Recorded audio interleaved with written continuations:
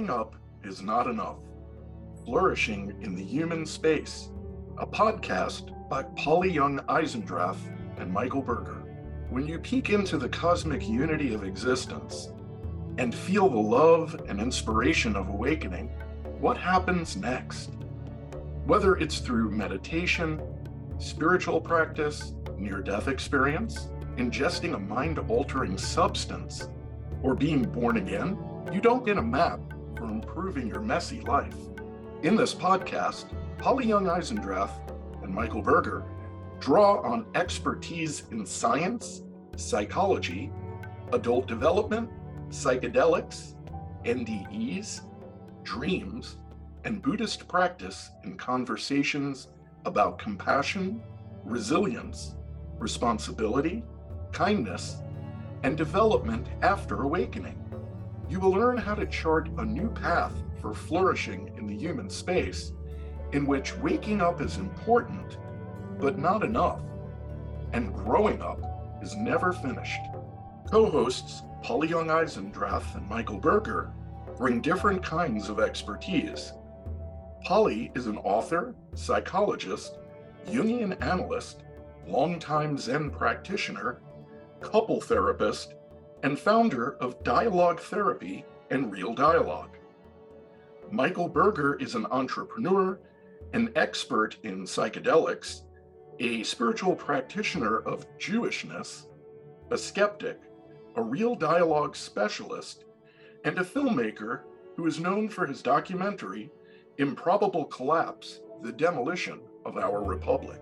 Polly and Mike will engage with each other and invite a wide array of guests who are accomplished scientists and seekers whose work lies beyond the hegemony of materialism.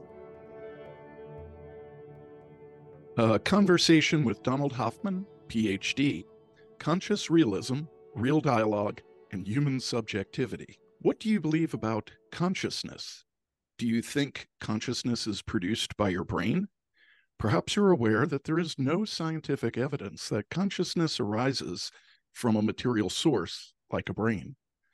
In this podcast, Polly and Mike dive into a complex conversation with scientist and seeker Donald Hoffman, who's an American cognitive scientist and psychologist, as well as a popular science writer. He is professor of cognitive sciences, philosophy, and computer science at the University of California, Irvine. In his current scientific investigations, Donald Hoffman proposes that the fundamental building blocks of reality are not particles or atoms, but conscious agents.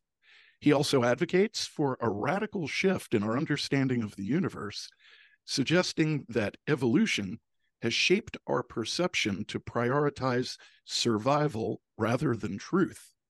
This thought-provoking perspective challenges our beliefs about reality and raises profound questions about the nature of consciousness itself. In this conversation, we explore the meanings of space-time, dialogue, the nature of reality, as well as consciousness and the way it expands and changes through our relationships with each other. Thank you for joining us, Dr. Hoffman. Thank you very much, Mike and Polly. Thank you for having me on. Hi, Don. It's great to see you again. I want to start with a question, which is really more of a prompt or an invitation.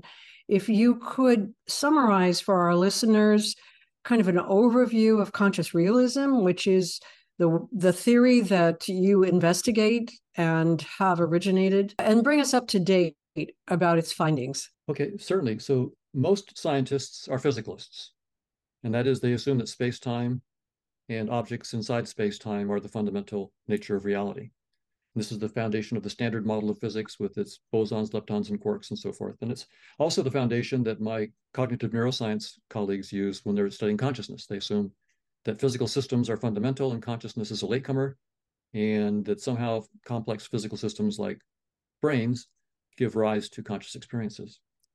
But conscious realism says that metaphysics, the assumption that space-time is fundamental and physical objects inside space-time is fundamental, that metaphysical assumption is false. And it's quite fascinating that high energy theoretical physicists are now saying the same thing. This is relatively recent. In the last 20 years, 20, 25 years, they're saying that space-time is doomed. And that's a quote. Space-time is doomed from David Gross, a Nobel Prize winner for his work on quantum chromodynamics, Nima Arkani Hamed, who's at the Institute for Advanced Study. They're saying for technical reasons, not for spiritual reasons, but for technical reasons, that space-time is not fundamental, and therefore objects inside space-time are not fundamental. And they're not just waving their hands up and saying, "Oh boy, well, it's all over." No, they're actually, this is great. They're looking for new structures beyond space-time, and they're finding them. We can talk about that. But conscious realism, it says what the high-energy theoretical physicists are saying: space-time is doomed, and objects in space-time are doomed. They are not fundamental, and they will not be the foundation for science going forward. What I propose now, what I'm about to say departs from what the physicists are saying. So I've said, top level where we agree. What they're doing is they're finding mathematical structures beyond space-time. Those are really interesting, and I'm also looking at these structures beyond space-time. But what I'm proposing is a different metaphysics, a different reality beyond space-time, that it's consciousness, and not just the words consciousness. I mean, I'm a scientist, so I need to have a mathematical model. So I have a mathematical model, which, with all proper humility, is just a mathematical model. It's not the truth. It's just a mathematical model. That's the way science works. I'm not saying that my theory is correct or right. It's hopefully a good next baby step in science beyond space-time. But the idea of this baby step is to use the mathematics of Markov chains to model conscious agents that have experiences and that interact with each other, and as a result of the interaction, affect the experiences of other conscious agents. So think about this conscious realist view as like a large network, a large social network of interacting conscious agents, like the Twitterverse. And you might tweet and have followers and have other people that you're following, right? And that's sort of what I'm saying in this conscious realism thing. There's a bunch of conscious agents. They affect the experiences of other conscious agents. And so it's a big, vast social network. And space-time, and what we call the physical world, is just a device that some conscious agents use to deal with the complexity, right? If you have a huge social network like the Twitterverse, there's millions of users and billions of tweets. It's impossible for you to read all the tweets or to grok all the things that are going on in that, the millions of. So what we have are these nice little user interfaces. We look at what's trending and so forth, and get little hints about the complexity of what's going on. And so space-time then is just a headset that some conscious agents use. It's a VR headset that they use to help dumb things down because it's too complicated. There's all these millions of countless conscious agents out there that you're interacting with. So you need something to simplify it so you can understand what's going on. And that's what space-time is. So to summarize, conscious realism says space-time is not fundamental. It's just a headset. It's a convenient way that we use to interact with a vast network of interacting conscious agents. So I want to ask a question that I think intersects around the issues of conscious agents and science and dialogue. So science develops by investigating hypotheses, and especially, null hypotheses, disproving hypotheses, right? It's a method of investigating. And that investigation requires dialogue. It requires a back and forth communication that's sort of somehow trustworthy. Thomas Kuhn talks about the communities of scientists and the ways they investigate through making hypotheses and talking to each other. In a certain way, it seems to me from your theory that every one of these conscious agents, from the simplest to the most complex, through its kind of icon or interface theory of perception, has a hypothesis about what's real and what's not real, in a sense like a scientist, but not with, let's say, the degree of thoughtfulness or objectivity.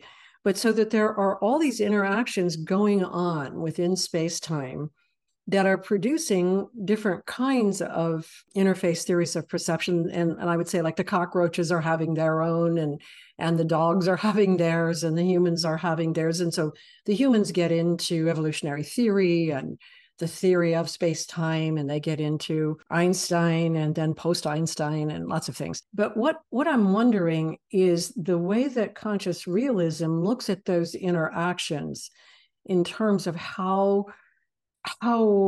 they weigh in on whatever it is that is emerging that we call space-time. Does the cockroach dialogue or hypothesis get involved with the human one? And then finally, this is sort of the other side of this issue of scientific investigation, hypothesis testing and being able to test, the kind of mathematical theory. And I think really always for science, it really is mathematical, isn't it? I mean, primarily the proofs are mathematical. But to do that kind of testing requires integrity. It requires honesty. It requires people, actually reporting their findings in an honest way. So there's a kind of ethics that often doesn't get languaged into the human system that is required for science to develop its theories.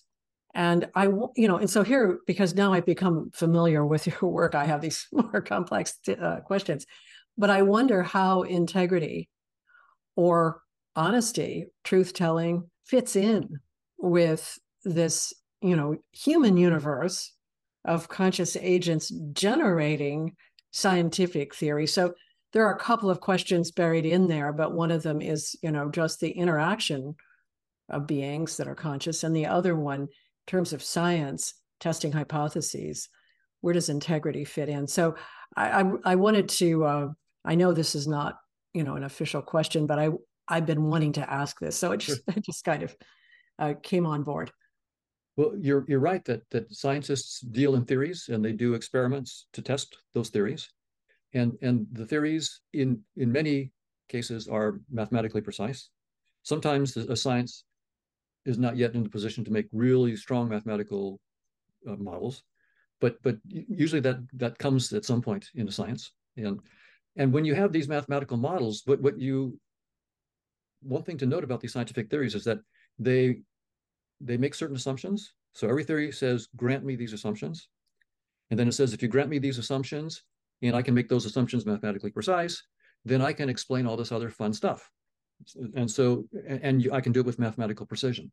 And the math is there to show you the scope of your assumptions. What can those assumptions actually buy you? What can you do with them?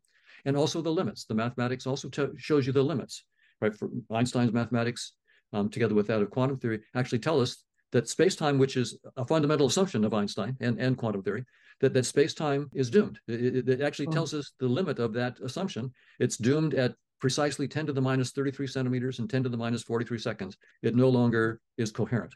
So there's part of the integrity, right? Is when you're not just bloviating and talking, when you're saying, here's my precise theory, and here's precisely where it stops. It stops at 10 to the minus 33 centimeters and 10 to the minus 43 seconds.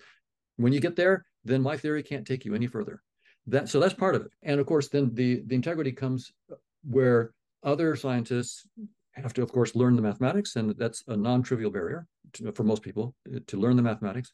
I know a few people that I'm very jealous of for whom that's not a barrier, but it's a tough barrier. So that requires, and then to actually evaluate the mathematics and see that if it's logically coherent and if the conclusions follow from the premises. So there's an integrity check there, and the mathematics helps with that integrity check. But then when you come to empirical predictions, then you have the theorists and the experimentalists having to interact. So now the experimentalists there's an integrity there because the experimentalists need to understand what their predictions of the theorists are. And they have to talk back and forth so that the theorist says, yeah, your experiment will test my theory, or no, you need to change it in this way to have a real test. So, and usually, like some big experiments, like at the Large Hadron Collider, where they're doing particle collisions, there are hundreds or thousands of people involved in an experiment. So it's a big coordination.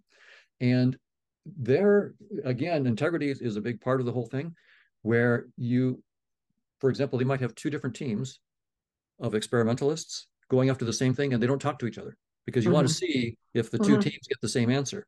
And they might even not let themselves see the data until it's all collected. so that there's no way that you can be fudging things. Oh, I don't like that. Well, let me change this. No, you do your experiment, you collect the data, but you don't get to look at it until you unwrap it.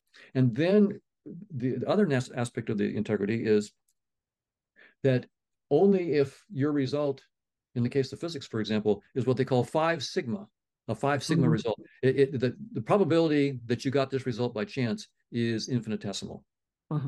1 in millions. Then they will say that this is a real thing. But you, of course, need to have, in things like that, you need to have integrity at all levels. The theory, building the experimental apparatus, actually the collection process, the analysis of the data, and then having people double check every aspect of it. So yes, integrity is required at every step, but there is some, I think most scientists are, of course, just genuine searchers after, the next good theory, and really want to, so that integrity is not really an issue for them. But if integrity was an issue, if someone had some tendency to want to cheat, there's another aspect of it, and that is you will be found out.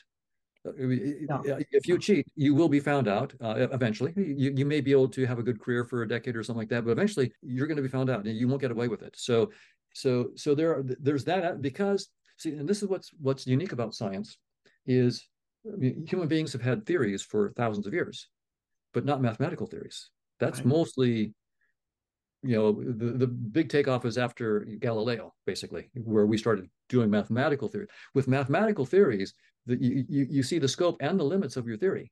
And you also can't hand wave and say, I didn't mean that. Well, no, you wrote down this equation. That's what you meant. And you can't sort of hand wave anymore. So it's very, very powerful because you have a precise language, which we've never, just words of natural language are great, and we use them all the time. Scientists use them all the time, but you can always wiggle around. Oh, I didn't really, my theory, that's not what I really said. And you see that kind of nonsense going on in history where people are dodging and weaving, as opposed to, no, here it is mathematically precise.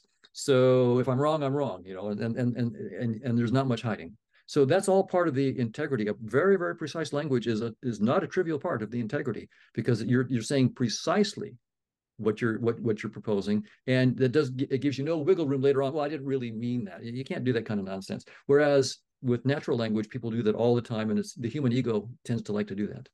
Well, in the social sciences, which is what I've been in, and did my research in psychology, and Jane Lovinger directed my dissertation. She was a great investigator and scientist. The mathematical precision is just not there.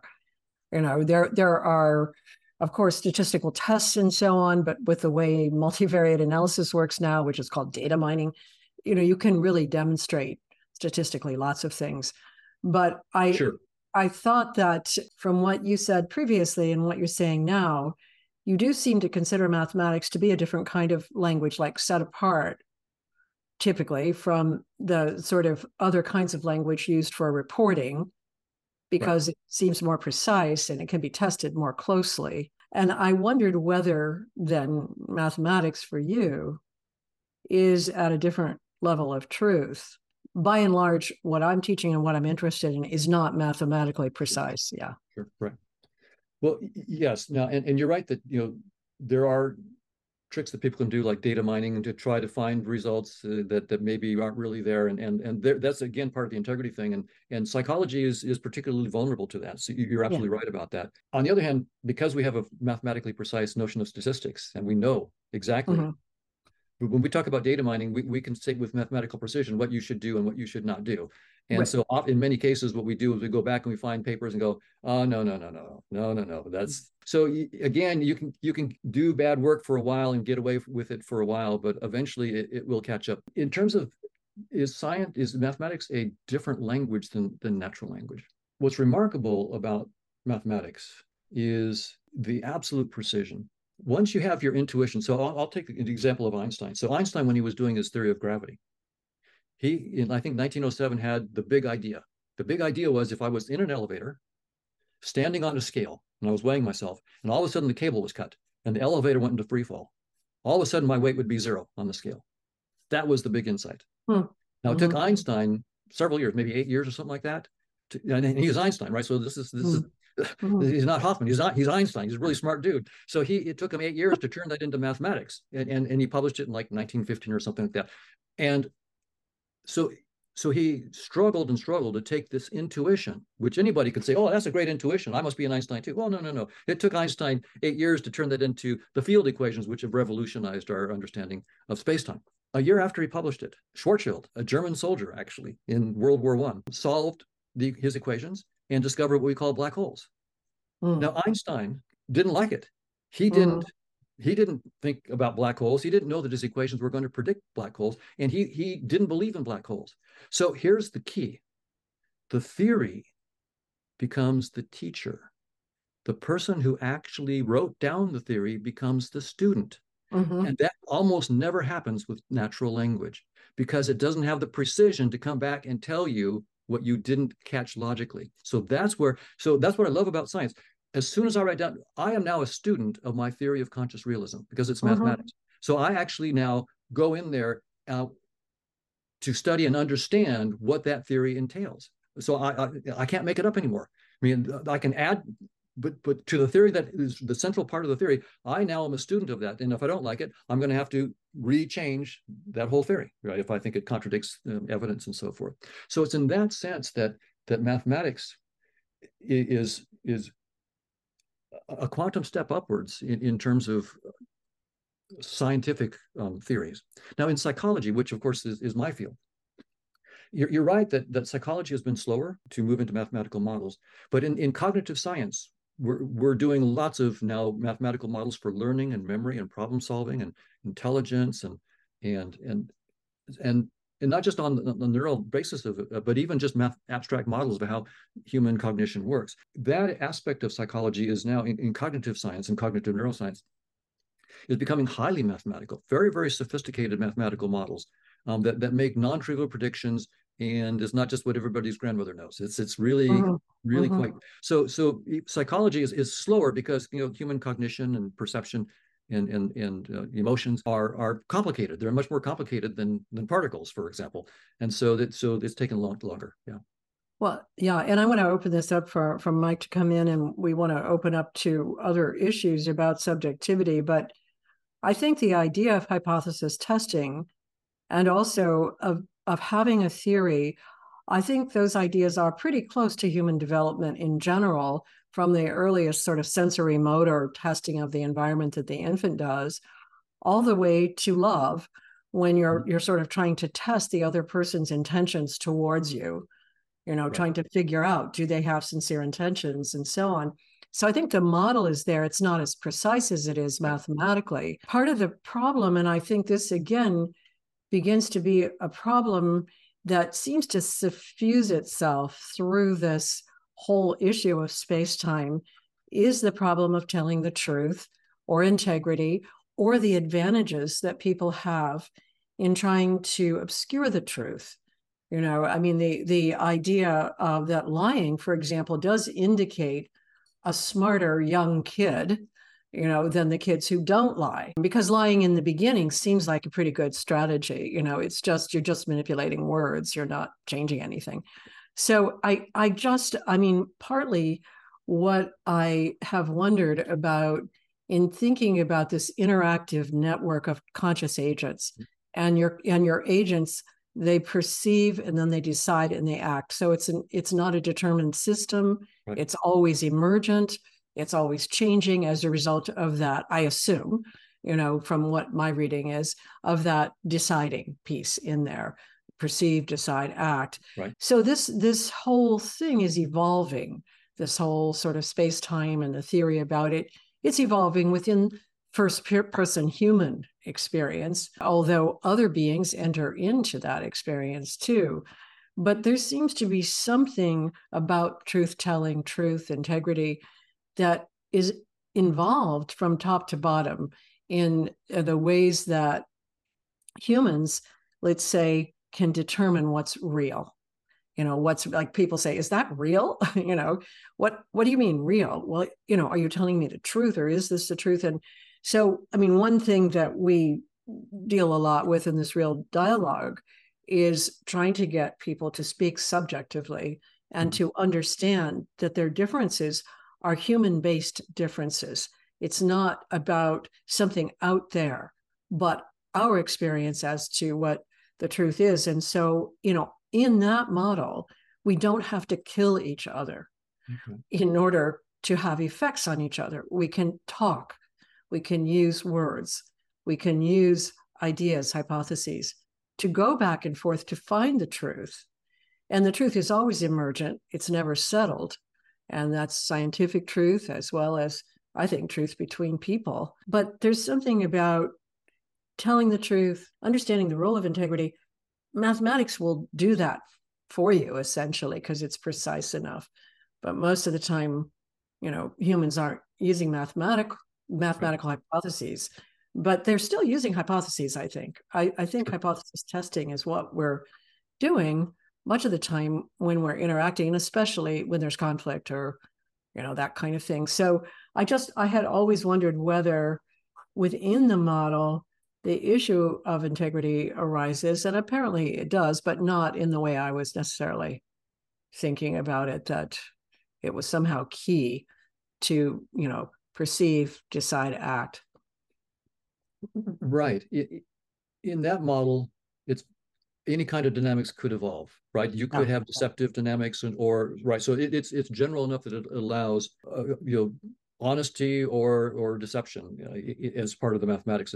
One can, of course, design networks in which honesty is a feature of the network, but you can also design networks in which deception is part of it. But your question does bring two other points up I want to just mention in response. One is, and this may be a surprise, I don't think that there is a scientific theory of everything.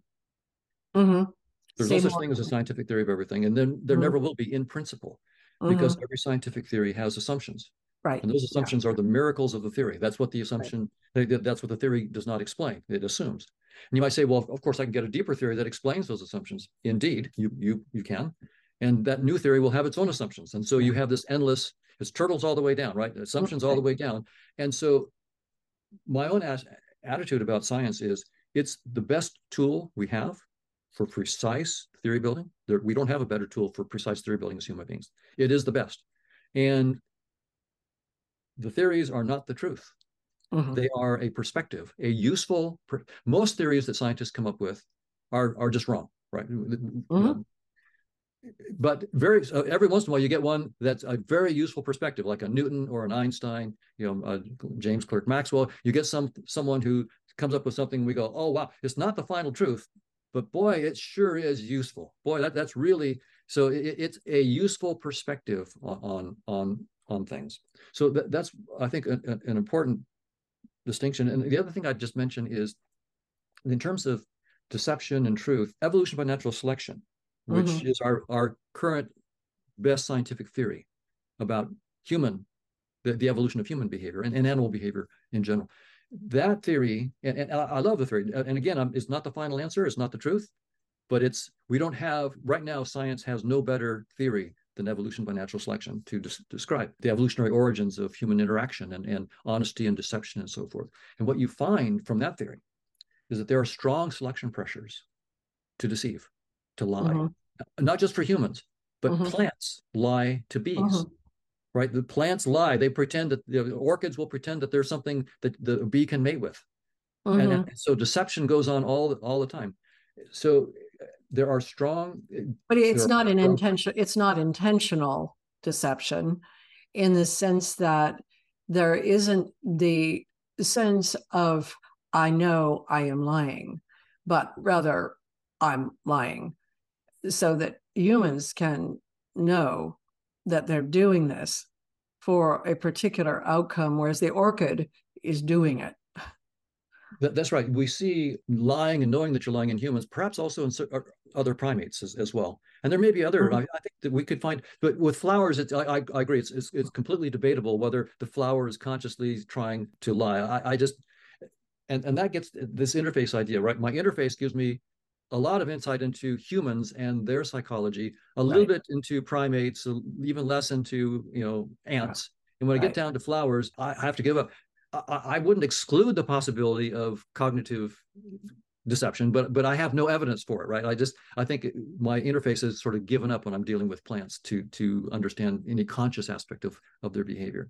There are strong this is one of the big themes that it was a big surprise from evolutionary theory, that in some sense deception and lying is an extremely powerful strategy that we use all the time.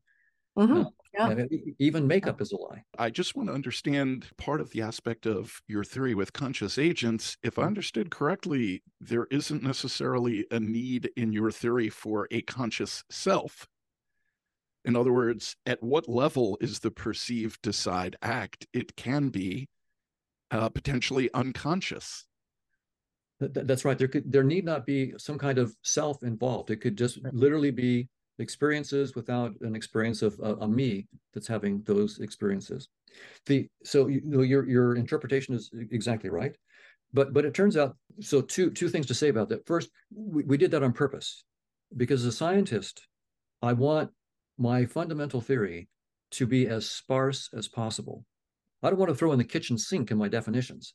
I want to have as minimal definitions as I possibly can, and then say, I'll build all this other stuff. So there's no notion of learning, memory, problem solving, intelligence, self in the foundational mathematics of conscious agent. There's only two things: experiences, and those experiences affect the experiences of other agents. That's it.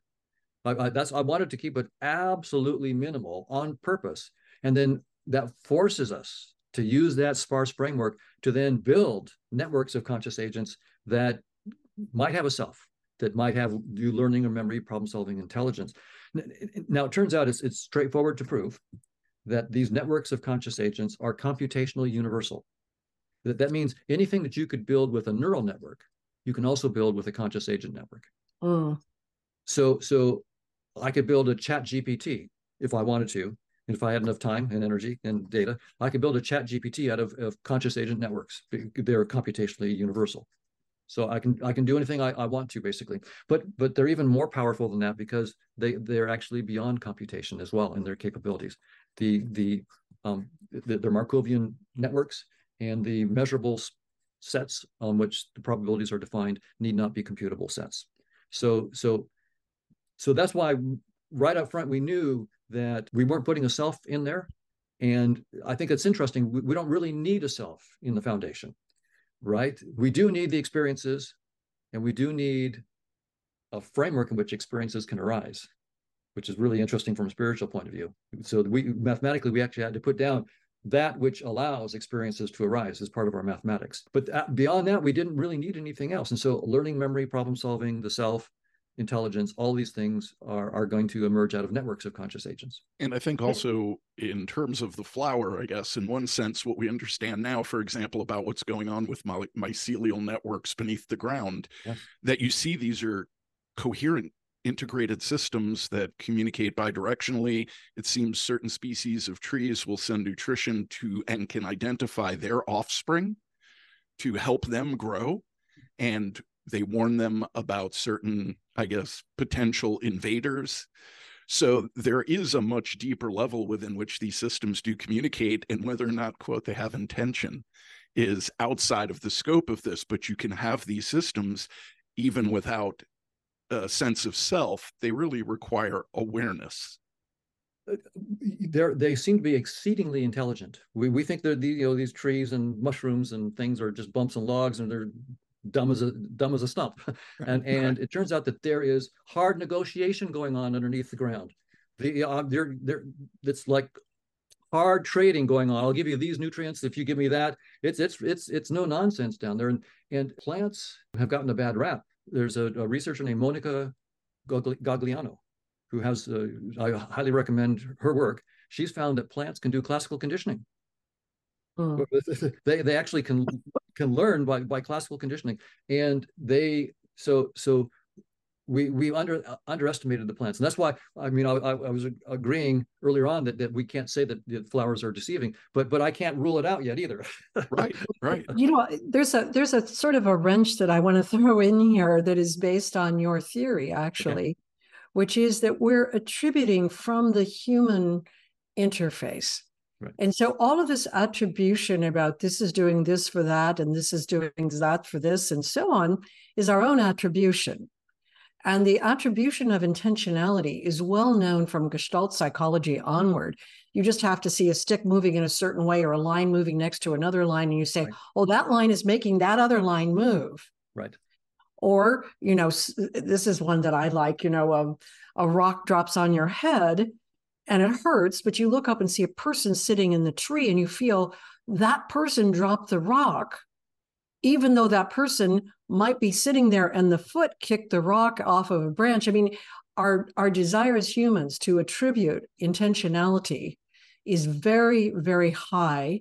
Mm-hmm. And when we attribute it in a way that includes another human, we have a whole different reaction than if we think it happened to us as a result of the root of the plant.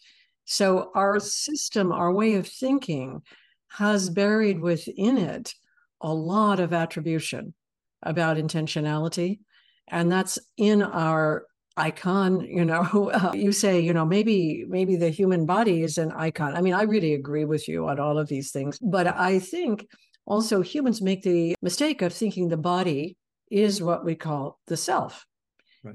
And that mistake then also includes a lot of attribution about what selves are doing to each other. So I guess I really just wanted to throw it in that unfortunately, as humans, one of our preoccupations is to attribute intentionality.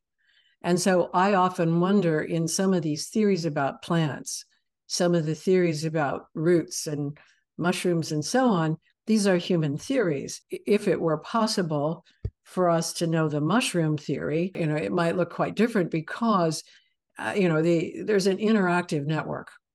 And the interactive network is more complex than we can comprehend. And there may be aspects to that network that really function quite differently from what we're attributing. I agree a lot with Yuval Harari's theory of humans having this large attribution about fictional things. So that we believe what we're told about something that we didn't see and that we haven't experienced.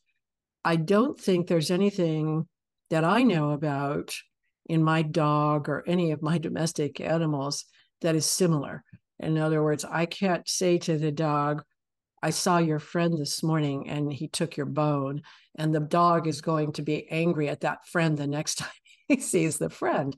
We have, because of the human self, we have a lot of characteristics that have to do with what, I would just call fictional attributions, that we believe. For example, if I believe that I'm related to all Americans, that somehow that stands for something, that's an attribution that has nothing to do with anything except my belief, but I might fight for it, So to me, that sets us apart from animals, from plants, from a lot of other, what I would say, they're conscious or they're sentient.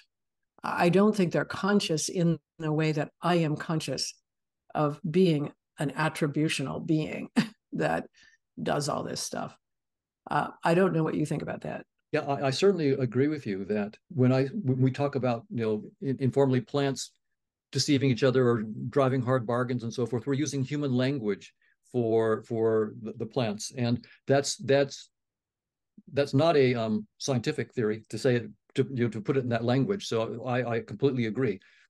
What you can see are just the transport of carbon and other nutrients, and notice that they satisfy certain optimal economic conditions, which is really interesting. So you can see those kinds of things, and that's a little bit more objective.